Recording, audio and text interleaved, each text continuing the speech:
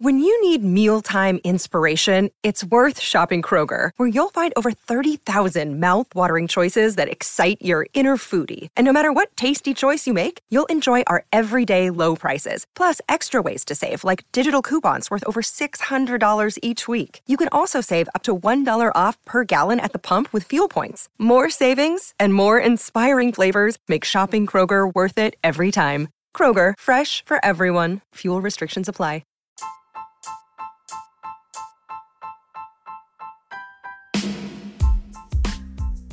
Hey there, welcome to The Tint. I'm your host, Scott Fellman, and it's time for another foray into the world of aquariums from a slightly different perspective. As we become more and more experienced as a community playing with botanical method aquariums, our techniques and our approaches have evolved. And we've gotten much better and more sophisticated about developing best practices and ideas and procedures and classifications. When it comes to the materials themselves, we have more to choose from than ever before. There's all sorts of different types of materials with different applications for use in aquariums. And I think that if we had to break them down into very specific usage categories, it would be a bit challenging, but it is sort of doable. In the grand scheme of things, virtually any botanical material which you place in the aquarium will have some impact on the environmental conditions of the aquarium. We've talked about that for years, right? Now, in terms of classifying botanicals for use in the aquarium, I kind of break them down into three broad classes based on how long they last while submerged and what their best use would be in the aquarium. And the three categories I use are ephemeral, permanent, and transitional. They sound like big words and kind of interesting, but so let's go over them in a little more detail. Well, some materials are quite durable and last a long time, perhaps indefinitely when submerged. I classify them as permanent. However, some materials like leaves are more ephemeral in nature in that they break down and ultimately decompose more quickly than others. Other materials like bark sort of walk the line between permanent and ephemeral, and I classify them as transitional materials. And of course, even within these broad classifications, there's likely variations. For example, some leaves, such as oak, last an incredibly long time without fully decomposing, whereas others, such as catappa, break down rather quickly. Now, some hobbyists have commented that as their leaves and botanicals break down, that the physical aquascape that they created as initially presented changes significantly over time. Whether they know it or not, this is a total side thing here, but whether they know it or not, they're grasping the Japanese philosophy of wabi-sabi as proffered by the late Takashi Amano. Well, sort of. A philosophy which asserts that one must appreciate the beauty of life at various phases to appreciate it. To find little vignettes, little moments of fleeting beauty that need not be permanent to enjoy. These categories can be useful, of course, and I think there's something that we need to think about in the broader context of what we do. I plan on making much more use of these categories when we launch our new website in the next few months. I know I've talked about this forever, and you're wondering, where is all the selection of botanicals? You don't have much on the site anymore, and don't worry. What we're doing is we're selling some stuff down. We're accumulating some different materials, things that we haven't had before, and some old favorites as well, to launch sort of an entirely new approach to tannin, and that's coming soon, so just be patient. We appreciate it. Anyway, that little side advertisement aside, let's talk more about this. Again, having this classification will facilitate a better understanding about how to employ various materials and to create a better way to communicate and even prompt discussions with our fellow hobbyists about how and when we use them. And this is sort of important to think about. And why, you might ask? Well, when we consider which botanical materials we intend to use in our tanks, we should give some thought as to what our purpose for including each one is. For example, if you're like me and you're really trying to foster an ecology within the aquarium, you should include a healthy portion of more ephemeral materials. These will break down faster and create fuel for the colonization and the proliferation of microorganisms and fungi in the aquarium. The more durable permanent materials will also foster fungal growth and biofilms on their surfaces, but are much slower to break down and less likely to impart significant amounts of compounds like tannins, humic substances, etc. into the water. If you'll notice, I didn't mention anything about tint capability within these classifications because A, that's an aesthetic attribute, B, it's generally becomes pretty obvious the longer you work with stuff which materials do tend to impart color-producing tannins into the water, and C, it's not really entirely relevant to our main goal of cultivating an ecology within the aquarium.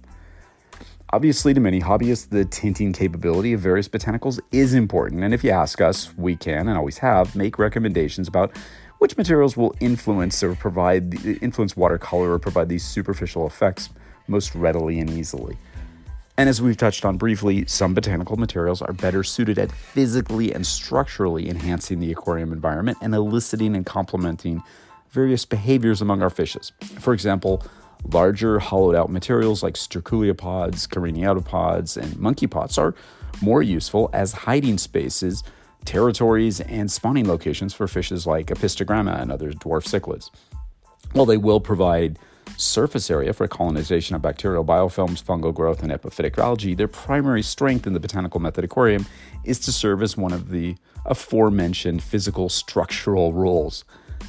Other materials like twigs and roots, what we would classify as transitional materials in my context, are perfect for creating a more complex benthic environment within the aquarium, being perfect to layer with leaves and other more ephemeral materials on the bottom. They'll soften and break down over much longer periods of time than, say, leaves, but will provide a variety of benefits during their useful life while they're submerged. The utility of botanicals is literally as diverse and comprehensive as the number of botanicals that there are in existence. One of the most amazing things about our practice of adding leaves and twigs and seed pods and other stuff to our aquariums, whether you collect them yourself in Houston, Hamburg, or Hong Kong, or purchase them from a supplier like Tannen, is that most can be relied on to perform in a fairly predictable manner once they're submerged in our aquariums. The same natural processes which affect the decomposition of an alder cone from Europe impact the sterculiapod from Southeast Asia, the oak twig from North America, the jackfruit leaf from Malaysia, or the banana stem from Thailand. Colonization by biofilms, fungal growths, and the resulting decomposition which occurs are the same all over the planet. And they're the same processes which govern what happen in our aquariums. Think about that for just a second. Let me just rephrase it one more time.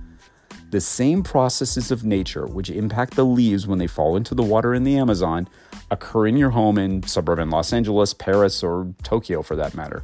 Nature doesn't care. Now, sure, there are subtle chemical, mineral, and other physical variations in the tap water in different parts of the world, which, if I'm being intellectually honest, could make some difference, but the ecological processes which decompose leaves are the same everywhere on the planet. It actually makes sense. It's pretty remarkable when you think about it. When viewed as a whole, the macro view of a botanical method aquarium is that it challenges us to look at the big picture, to not get too caught up in any one aspect of creating or managing our aquarium, and to appreciate all the processes by which nature does its work, and to make a mental shift to understand that everything we see in the aquarium is exactly what nature intends. I think we're starting to see a new emergence of a more holistic approach to aquarium keeping, a realization that we've done amazing things so far, keeping fishes and plants in a glass or acrylic box with applied technique and superior husbandry, but that there's tons of room to experiment and push the boundaries even further by understanding and applying our knowledge of what happens in the real natural environment. You're making mental shifts, accepting these processes and attempting to replicate the function of natural aquatic habitats in our aquarium by achieving a greater understanding of nature in general. Okay, well, as usual, I drifted into philosophical mode here. That happens a lot, doesn't it? So yeah, it's all well and good. But of course, people ask me all the time, which seed pods and leaves are acceptable for aquarium use besides just the ones that you guys offer for sale? Well, the answer, you're going to hate me for this, but I simply can't tell you. Besides, should we assume that all botanical materials impart the same substances into the water? I mean, damn, who could possibly know that for certain? And better to do your homework, and homework might involve research or experimenting. If collecting the damn stuff's the easy part, shouldn't figuring out what the hell it is that they do be at least a tiny bit of a challenge? Yeah, I think so. I suppose it all starts with proper identification of what you're collecting and then understanding what your intent is when using botanical materials in your aquarium in the first place. Again, for me, it's about fostering an ecology. And that ecology includes bacteria, various other microorganisms, and perhaps our most important friends, the fungi. Yep, you heard me, the fungi. We're going to talk about them again. Fungi, as we probably know by now because we've talked about them for years, reproduce by releasing tiny spores that then germinate on new and hospitable surfaces, which, i.e. pretty much anywhere they damn well please. These aquatic fungi are involved in the decay of wood and leafy material. And of course, when you submerge terrestrial materials in water, growth of fungi tend to arise. Anyone who's ever cured a piece of aquatic wood of almost any type for your aquarium can attest to this. It's an absolutely pervasive in nature along with bacterial biofilms, an indispensable benefit to the higher aquatic organisms which reside in these aquatic habitats. Fungi tend to colonize wood and, by extension, botanical materials because they offer them a lot of surface area to thrive and live out their life cycle. And they offer cellulose, hemocellulose, and lignin, the major components of wood and botanical materials. These things are degraded by fungi, which possess enzymes that can digest these materials. Now, fungi are regarded by biologists to be the dominant organisms associated with decaying leaves and streams, so this gives you some idea as to why we see them in our aquariums, right?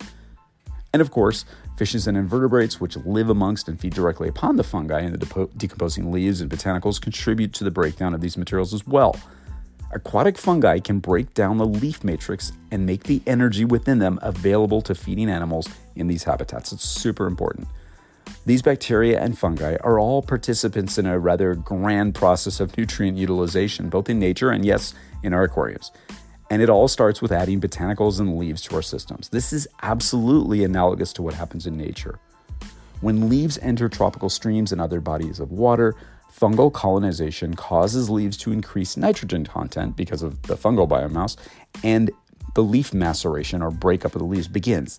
This is thought by aquatic ecologists to also be evidence of microbial colonization. There are many different stages in this process, starting with leaching of materials from the cells of the botanicals during the initial submersion, in which soluble compounds are liberated in the process, all the way up to a release of phosphorus, which accompanies this leaching. And of course, this process ultimately leads to the complete physical breakdown and or fragmentation of leaves and botanicals into smaller pieces, which possess larger amounts of surface area for microbial attachment. Now, extensive ecological studies done by scientists specifically in regard to leaf litter have yielded a lot of information about this process. The fungi that we know as aquatic hyphomycetes, we've talked about those guys before, produce enzymes which cause this leaf maceration, and in as little as 2 to 3 weeks, as much as 15% of the decomposing leaf biomass in many aquatic habitats is processed by fungi, according to one study that I found. That's pretty impressive. That's fast. In fact, in experiments carried out by aquatic ecologists in tropical forests in Venezuela, decomposition rates with fungi, doing most of the work, were really fast, with 50% of leaf mass loss in streams occurring in less than 10 days. That's really, really fast. Shows you the strength of these organisms. The ultimate result of this process is the transformation of what ecologists call coarse particulate organic matter, or CPOM, into fine particulate matter, wait for it, FPOM, which may constitute an important food source for other organisms that we call deposit feeders, which are aquatic animals that feed on small pieces of organic matter that have drifted down through the water and settled on the substrate.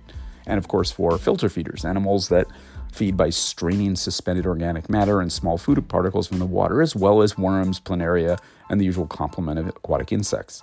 And of course, these organisms and their processes create not only the basis of a food web, but the development of an entire community of codependent organisms which work together to process nutrients and support life forms along the chain.